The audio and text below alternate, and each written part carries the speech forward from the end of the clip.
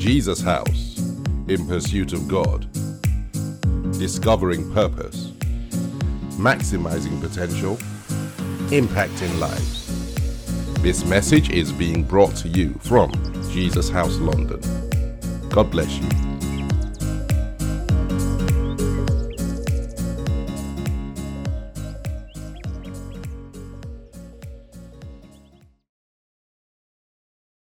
Hallelujah. Praise God. Those of you who are in this worship center, you may be seated. Hallelujah. Amen. And so, Father, we want to thank you for your word. We thank you, Heavenly Father, for your faithfulness. As we open up our hearts to receive your word, Lord, let it do what you have purposed that it should do.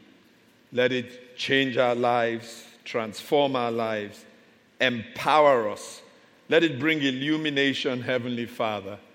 Let it prepare us for what we're about to embrace, the new in our lives. In the mighty name of Jesus. Amen and amen. Praise God. And let's appreciate Bumi for leading us to pray in the way that she did. Hallelujah. Amen. Well, why don't you turn in your Bibles to Joshua, the 5th chapter. Joshua, the 5th chapter. And if you want a title for today's message, The Encounter would suffice. The Encounter. Joshua, the 5th chapter. I'm reading verses 13, 14, and 15. And it came to pass when Joshua was by Jericho that he lifted his eyes and looked, and behold, a man stood opposite him with his sword drawn in his hand. And Joshua went to him and said to him, "Are you for us, or are you for our adversaries?" So he said, "No, but as commander of the army of the Lord, I have now come." And Joshua fell on his face to the earth and worshipped, and said to him, "What does my Lord say to his servant?" Then the commander of the Lord's army said to Joshua, "Take your sandal off your foot, for the place where you stand is holy." And Joshua did so. Hallelujah. There's so much that we can learn from those few scriptures. The children of Israel had camped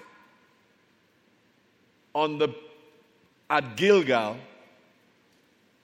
on the plains of Jericho. The city of Jericho was ahead of them, to continue their journey into God's promises. They were now in the promised land. But to press on and take the land fully, they had to take the city of Jericho. And on this particular day, probably evening, because it was highly unlikely that he went out in the hot afternoon sun, Joshua was walking around Jericho, close to Jericho, by Jericho. And then he has this encounter with this man, and an intriguing conversation takes place, at the end of which he worships the man, bows down before him, and worships him. The first thing that strikes you is really Jericho, the problem, Jericho. In fact, if you go on to chapter 6, verse 1, the Bible puts it in even clearer perspective. Now Jericho was securely shut up because of the children of Israel. None went out and none came in. How were they going to take Jericho? They didn't have what it took. They didn't have the right equipment. Maybe if they had things like battering rams to batter down the gates, maybe if they had ladders to scale the wall or other equipment that would take them over the wall, maybe there would have been a chance. What they had, swords, shields, maybe spears, were completely ineffective. And there was Jericho before them, impregnable, intimidating, mocking. Jericho was speaking loudly to them. You can't overcome me. You can't defeat me. I am the obstruction to your new. And someone might already understand because they have their own Jericho that they are dealing with. A problem that won't go away. A long-standing issue that defies solutions. An obstruction in your path. A mountain that simply won't move. It seems to be intractable. It seems like you can't surmount it. And when you look at the resources you have, the options available to you, they seem so small in comparison to the problem. They actually are ineffective. That was what the children of Israel were faced with. And as leader of the children of Israel, and let me speak to leaders, and all of us are leaders in one sphere or another, the responsibility seems to rest on your shoulders. The family is looking up to you. The children are looking up to you. The team is looking up to you. The friends are looking up to you. The office is looking up to you. And this thing just doesn't seem to be able to move. It's literally standing there and mocking you. Someone understands what I'm talking about. That was Jericho. The Bible says, because of the children of Israel, it was shut up. It was closed. Number 2. The Bible then tells us that Joshua was by Jericho. He was walking around. He wasn't cowering in fear in the camp at Gilgal. He was not overcome with despondency at the problem, the challenge, the difficulty, the situation. He wasn't paralyzed and doing nothing. He hadn't thrown up his hands and said, giving up, what can I do? He certainly wasn't throwing a pity party for himself, feeling so sorry for himself. And he wasn't blaming God. God, how come I'm in this situation? How come we are in this situation? Aren't we your people? Don't you have a plan for us? How come we can't go any further? We have this obstruction before us. He was, the Bible says, doing something, walking around Jericho. Certainly the outskirts of it, but close enough for the Bible to tell us he was by Jericho. So what was he doing? He wasn't just walking. He was working. He was doing something. He was firstly going on some sort of reconnaissance. He was surveying the city. He was mulling over the challenge. He was gathering information. He could have been paralyzed in the camp doing nothing, overcome by the challenge, but not Joshua. He was working. A bit like Nehemiah, when he was faced with the enormous problem of the state of his home, Jerusalem. The Bible tells us in Nehemiah, the 2nd chapter, verses 12 to 16. This is his account, Nehemiah.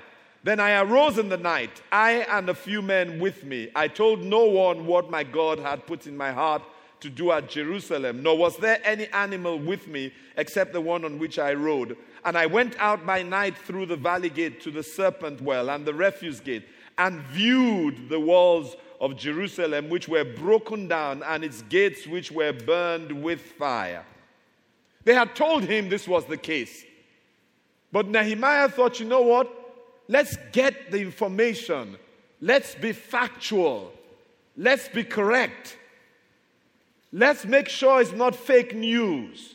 It's not a rumor. It's not someone putting forward their own plan, their own agenda, driving their own agenda.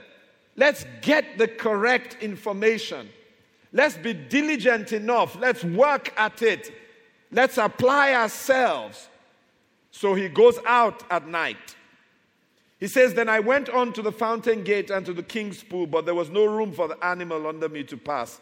So I went up in the night by the valley and viewed the wall. Then I turned back and entered by the valley gate and so returned. And the officials did not know where I had gone or what I had done. I had not yet told the Jews, the priests, the nobles, the officials, or the others who did the work. There's a responsibility on a leader to get the information right before you tell your people. Exactly what Joshua did, Nehemiah did. So he was out there by Jericho, doing some sort of reconnaissance, surveying, gathering information, preparing himself. And isn't that what we're supposed to do? Be diligent in our preparation. God is not a magician. He chooses not to be. He's in a partnership with us. Do your part, God will do his part. And Joshua was doing his part. What else was he doing? I believe he was certainly praying and meditating, because that's who he was. A man of prayer. He understood the word of God. So what was he doing as he was by Jericho, as he looked at those walls? Those walls were speaking to him in words that were not audible, but words that were clear. What do you think he was doing? I can tell you certainly that he was speaking words back to those walls. He was speaking words back to Jericho. And that's how we face our challenges. Our challenges speak at us. They tell us it's not going to happen. It's not going to open. It's not going to change. There won't be a reverse. But we speak God's word back at the challenges.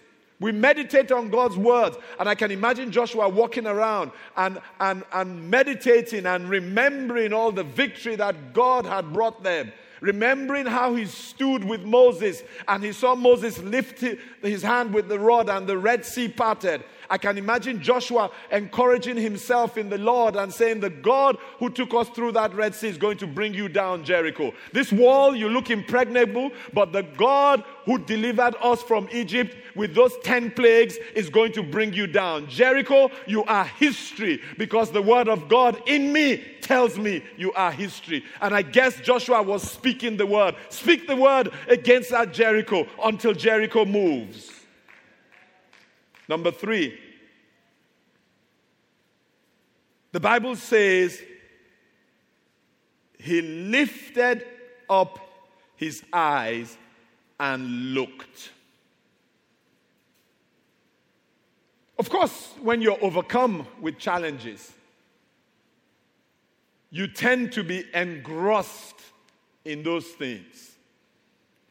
And I suspect at a certain time, Joshua walking around would have, as is typical when we are weighed down and thinking, he would have had his eyes on the ground. And whenever he took his eyes, lifted his eyes up, he would have lifted his eyes to observe the challenge. So, between looking at the ground as he thought and looking at the challenge that Jericho was. But at some point, he lifted up his eyes from the ground to the challenge, but continued lifting his eyes above the challenge. I want to say to you, my brother, my sister, it's time.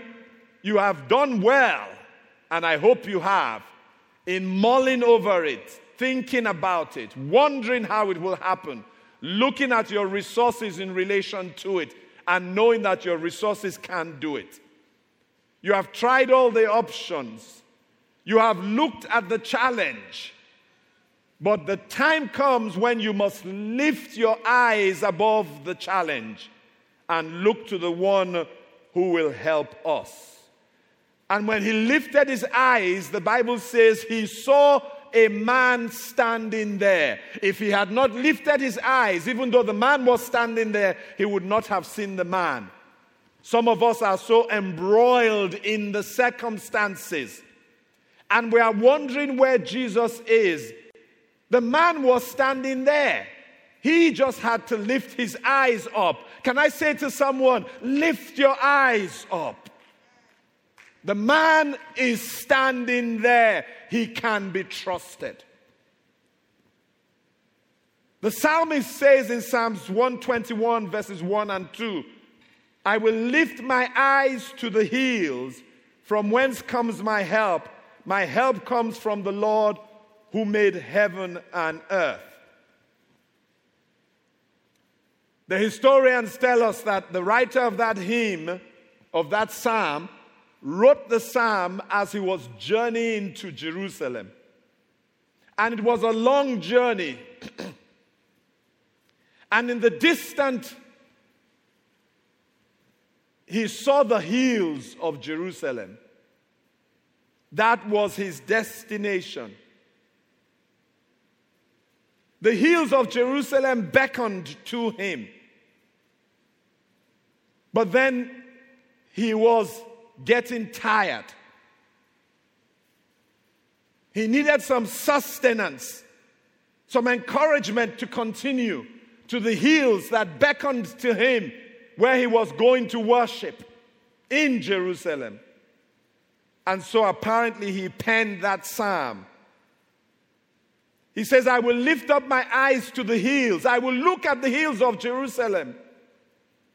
I will see them encouraging me to come. But I will know that my help comes from the Lord who made heaven and earth. I will reach Jerusalem in the distance because of God who made heaven and earth. As you put your trust in him, as the vision beckons, the new calls, the future pulls you. As you might get tired and weary, sometimes you might despair because of the wait, the journey. I want to encourage you to lift your eyes like Joshua to the God who will help you, the God who made heaven and earth. And as you do that, I speak the rest of that psalm into your life. Because this was the encouragement that came to the sojourner, that came as he journeyed towards Jerusalem. When he lifted his eyes to God, the word of God came to encourage him. And this encouragement, let it be for someone who's on that journey and somehow is getting tired. He will not allow your foot to be moved. Psalms 121 verses 3 to 8. He who keeps you will not slumber. Behold, he who keeps Israel shall neither slumber nor sleep. The Lord is your keeper. The Lord is your shade at your right hand. The sun shall not strike you by day, nor the moon by night. The Lord shall preserve you from all evil. He shall preserve your soul. The Lord shall preserve your going out and your coming in from this time forth and even evermore. And I say an amen to that. Number four. He looked up and he saw a man. Number 4, a man with his sword drawn. Who was this man? It's obvious this man was not an angel. It's obvious he was not an angel because no angel will accept worship. Revelations 19 verse 10 tells us that from any human being. And as Joshua worshipped, the man accepted the worship. So who was this man? We understand that this was a Christophany, that this was pre-incarnate Christ. And there are many examples of pre-incarnate Christ coming before he was to come. And you know what I say to people? I say this is such an example of the grace of God. That Christ knew that he's not supposed to come, but when there was dire need, it was almost like Christ got permission from God. I'm not supposed to go yet until I come into Mary's womb to come, but somebody needs me. Can I go? Joshua needs me. Israel needs me. So I know my spirit, your spirit, the spirit is moving. I know you're in charge, but Lord, can I just go and have an encounter with Joshua to encourage him? May you have an encounter with God that will transform your life. And so pre-incarnate Christ comes. He introduces himself as commander of the Lord's army. One translation says prince of the Lord's hosts. And his sword was drawn. That was to signify that we're not just here just to visit. We are here for war. I have come as the man of war, the commander of the Lord's army, the Lord of hosts, the commander of the heavenly battalions, the prince of the hosts of heaven. I have come. I am ready for battle. The Lord is ready for battle on your behalf. Number 5. Whose battle was it?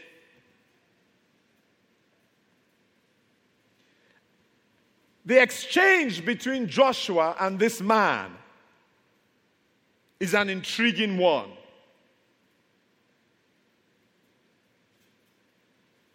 When Joshua saw him with his sword drawn, if you were not sure about the kind of heart that Joshua had, you know, they say today when someone is bold, they say the person has a liver. Yeah?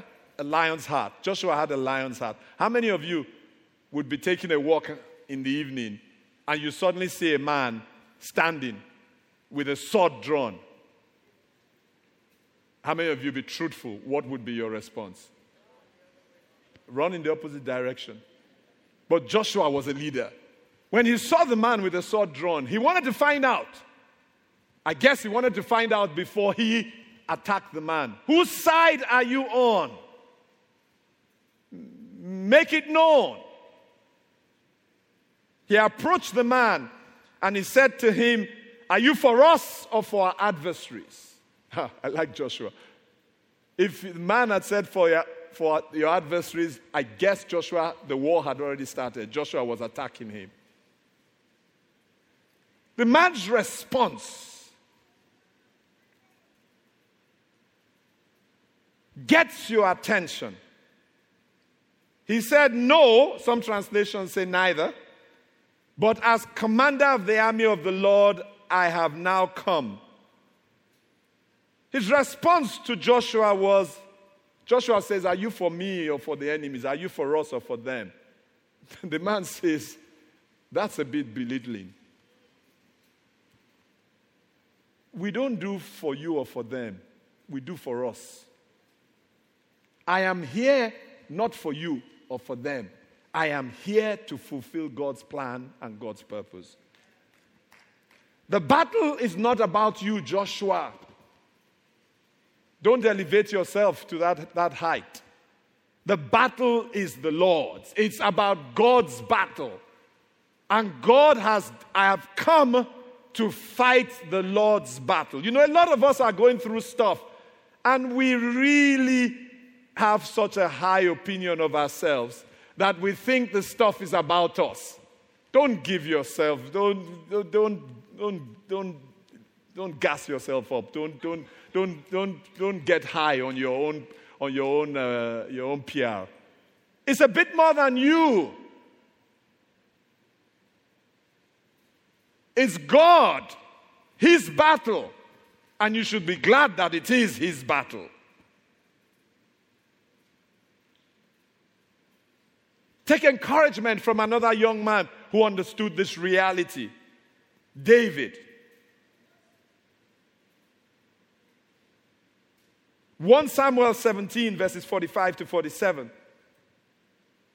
As he came against his own Jericho, the Philistine, Goliath, David said to the Philistine, "You come to me with a sword and a spear, with a javelin, but I come to you in the name of the Lord of hosts, the God of the armies of Israel, whom you have defied." David said it's not a personal thing. You have defied God, not me. If you can make your challenge a God thing, step back and watch God step in. Part of the challenge is that a lot of us have personalized it. And in doing so, we have, in a sense, tied God's hands. David said, "You think you're taunting and intimidating the army of Israel is about Israel? No. It's about God." And he says, "This day the Lord will deliver you into my hand, and I will strike you and take your head from you. And this day I will give the carcasses of the camp of the Philistines to the birds of the air and the wild beasts of the earth, that all the earth may know that there is a God in Israel." That's what it's about. You're going to be healed so that they may know that you serve a healer. You will be delivered so that they know that you serve a deliverer. He will come through for you so that you can testify that this is the God of Israel, my God who came through on my behalf. It's about Him. He goes on to say, "Then all this assembly shall know that the Lord does not save with sword and spear, for the battle is the Lord's, and He will give you into our hands." Hallelujah. And what was Joshua's response? What was Joshua's response? The Bible says Joshua fell on his face to the earth and worshipped and said to him, "What does my Lord say to his servant?" Joshua fell on his face and worshipped and said, "What does my Lord say to his servant?" Number 6, Joshua's response. There were 2 responses from Joshua. Number 1 was worship. And that must be our response to the biggest challenges we face. We must build altars of worship that God finds irresistible. We must create a throne with our worship that is so attractive to God. We must use our words, our lives, to be like precious stones that the throne is made with, so that when God sits in heaven, He has no choice. The irresistible pull of the throne that has been created by our worship is so attractive that he says to them, I have to go and sit on that throne. And so we understand instantly that worship is not just a song or some songs that we sing. The irony is that we don't even get that basic right.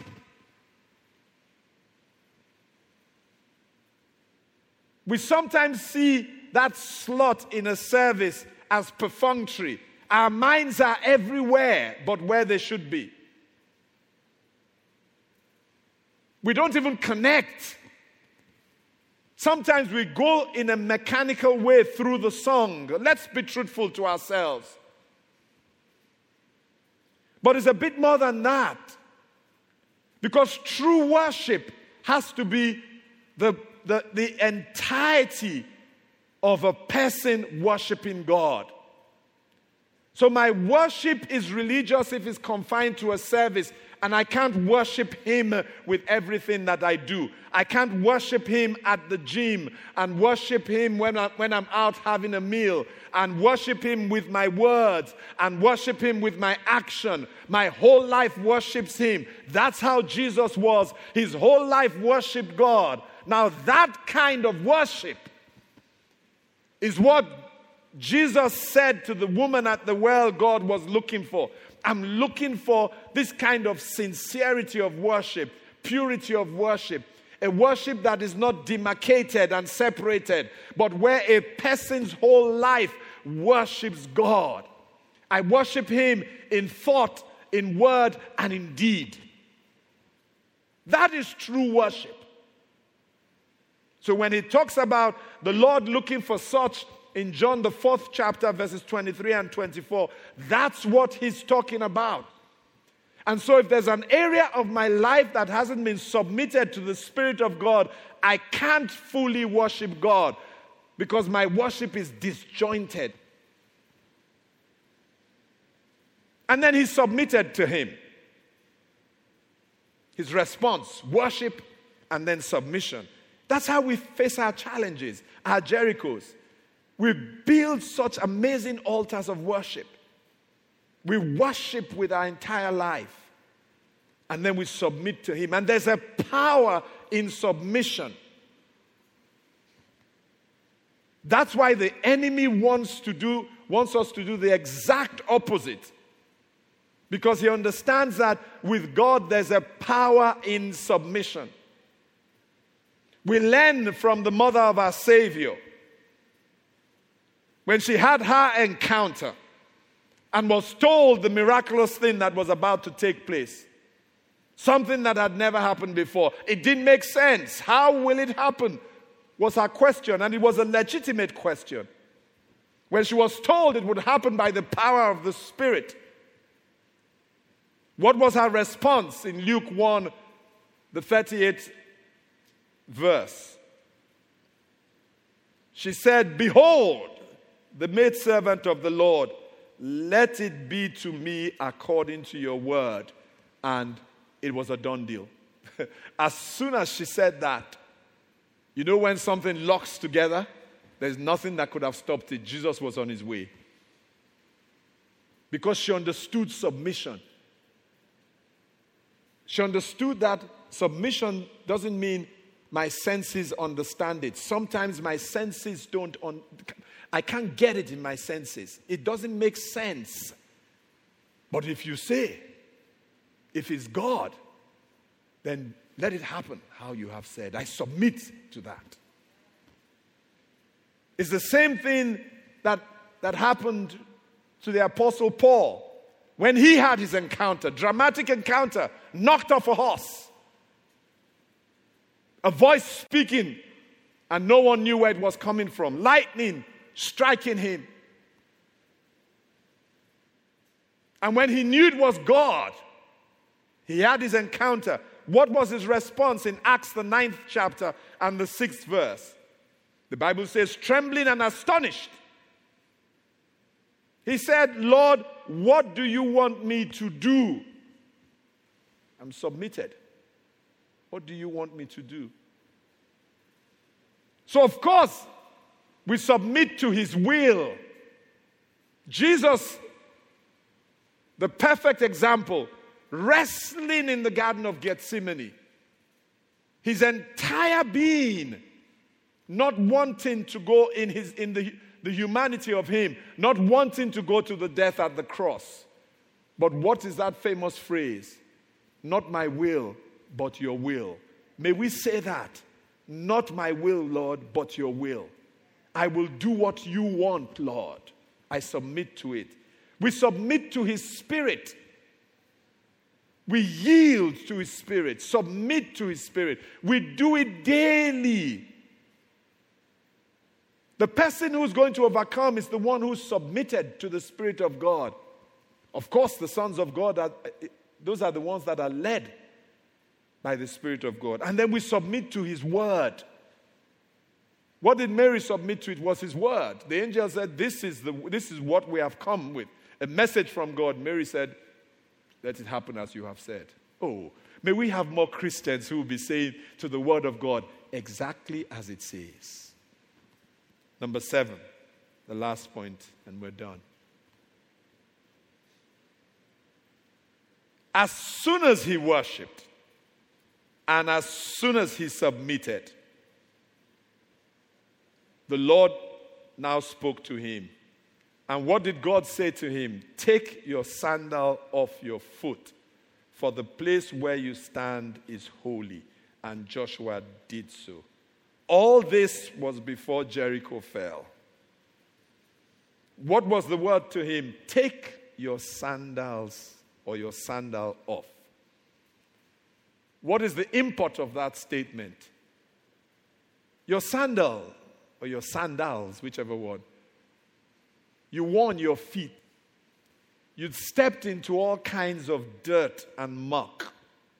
It was symbolic of that. Now he had an encounter with the living God. He was now having an encounter with the person of God, the holiness of God. And so the instruction was, get rid of the filth. Get rid of the muck. Get rid of the dirt. Take them off before we can go further.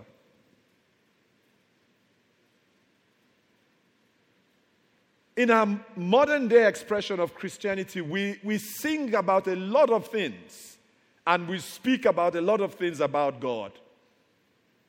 But increasingly we are speaking less and less about the holiness of God.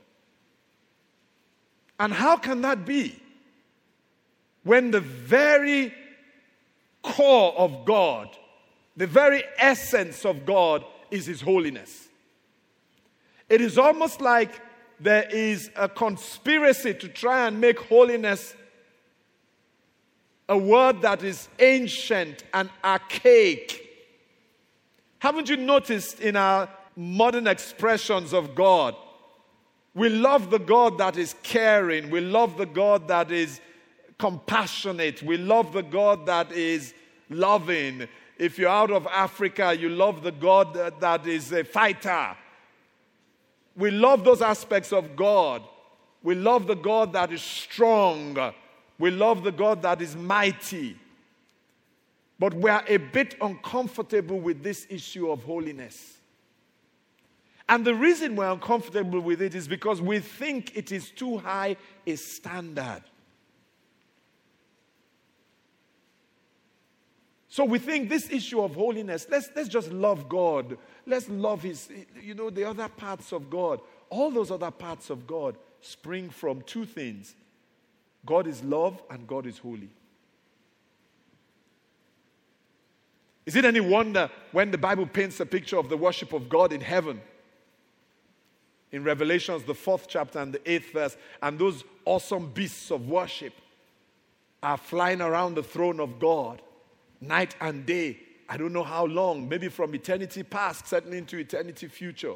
Night and day, flying around the throne.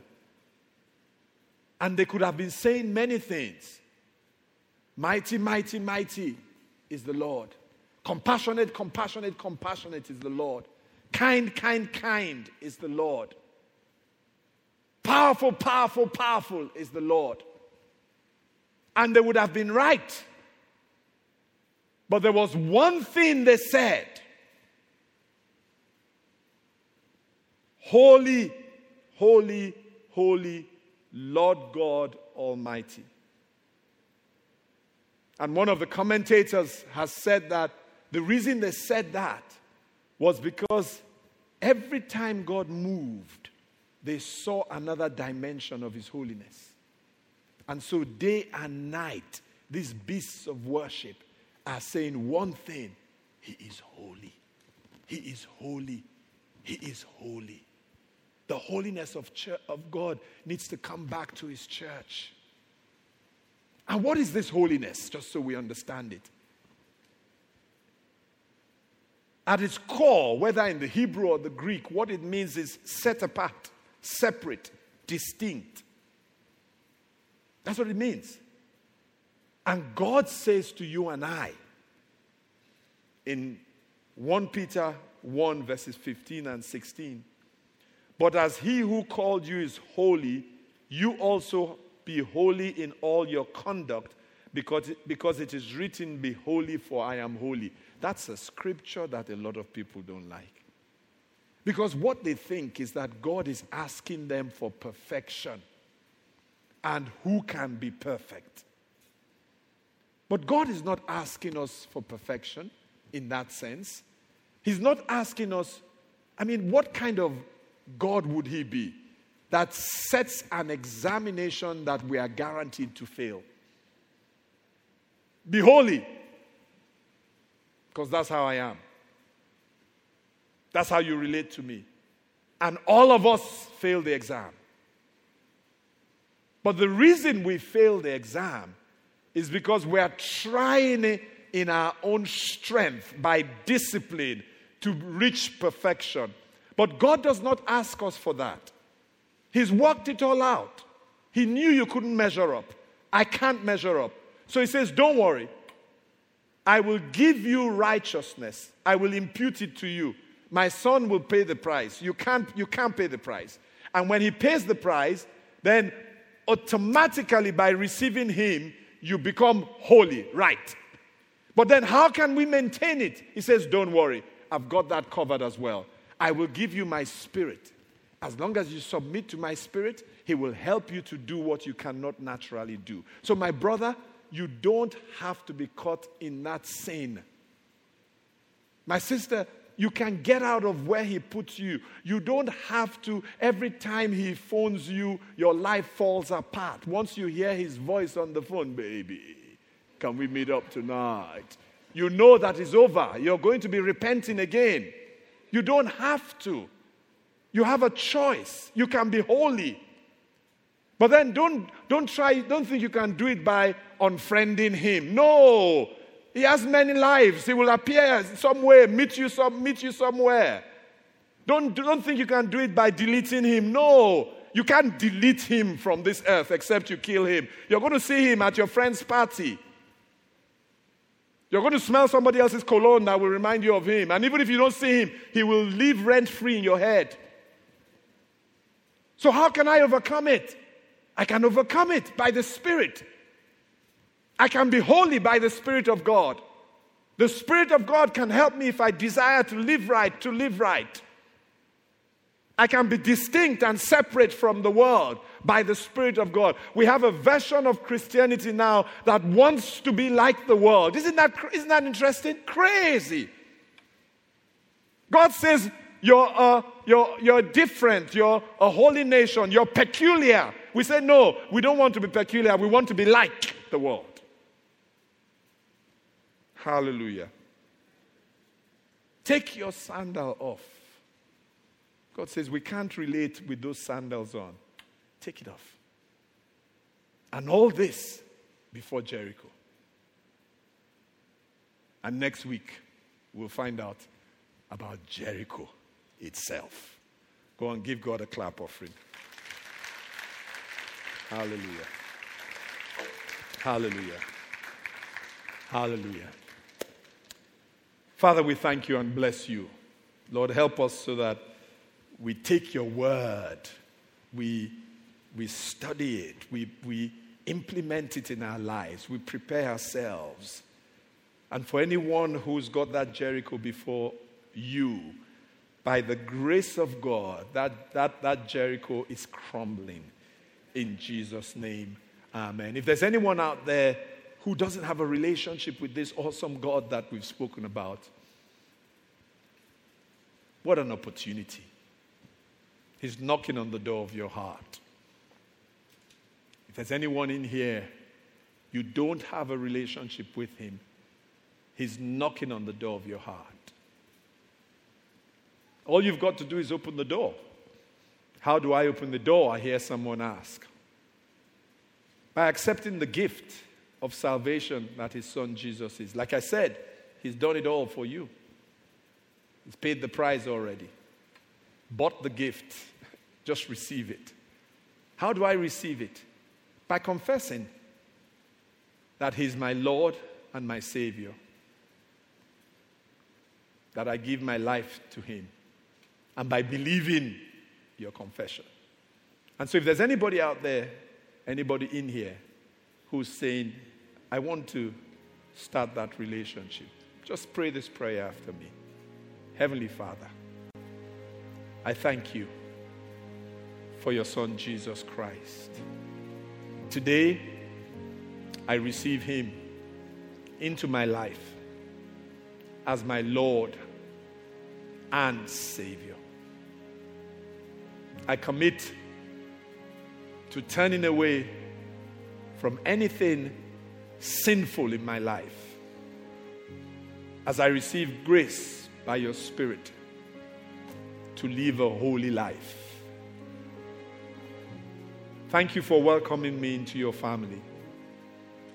I will remember today, the day I was born again into your family.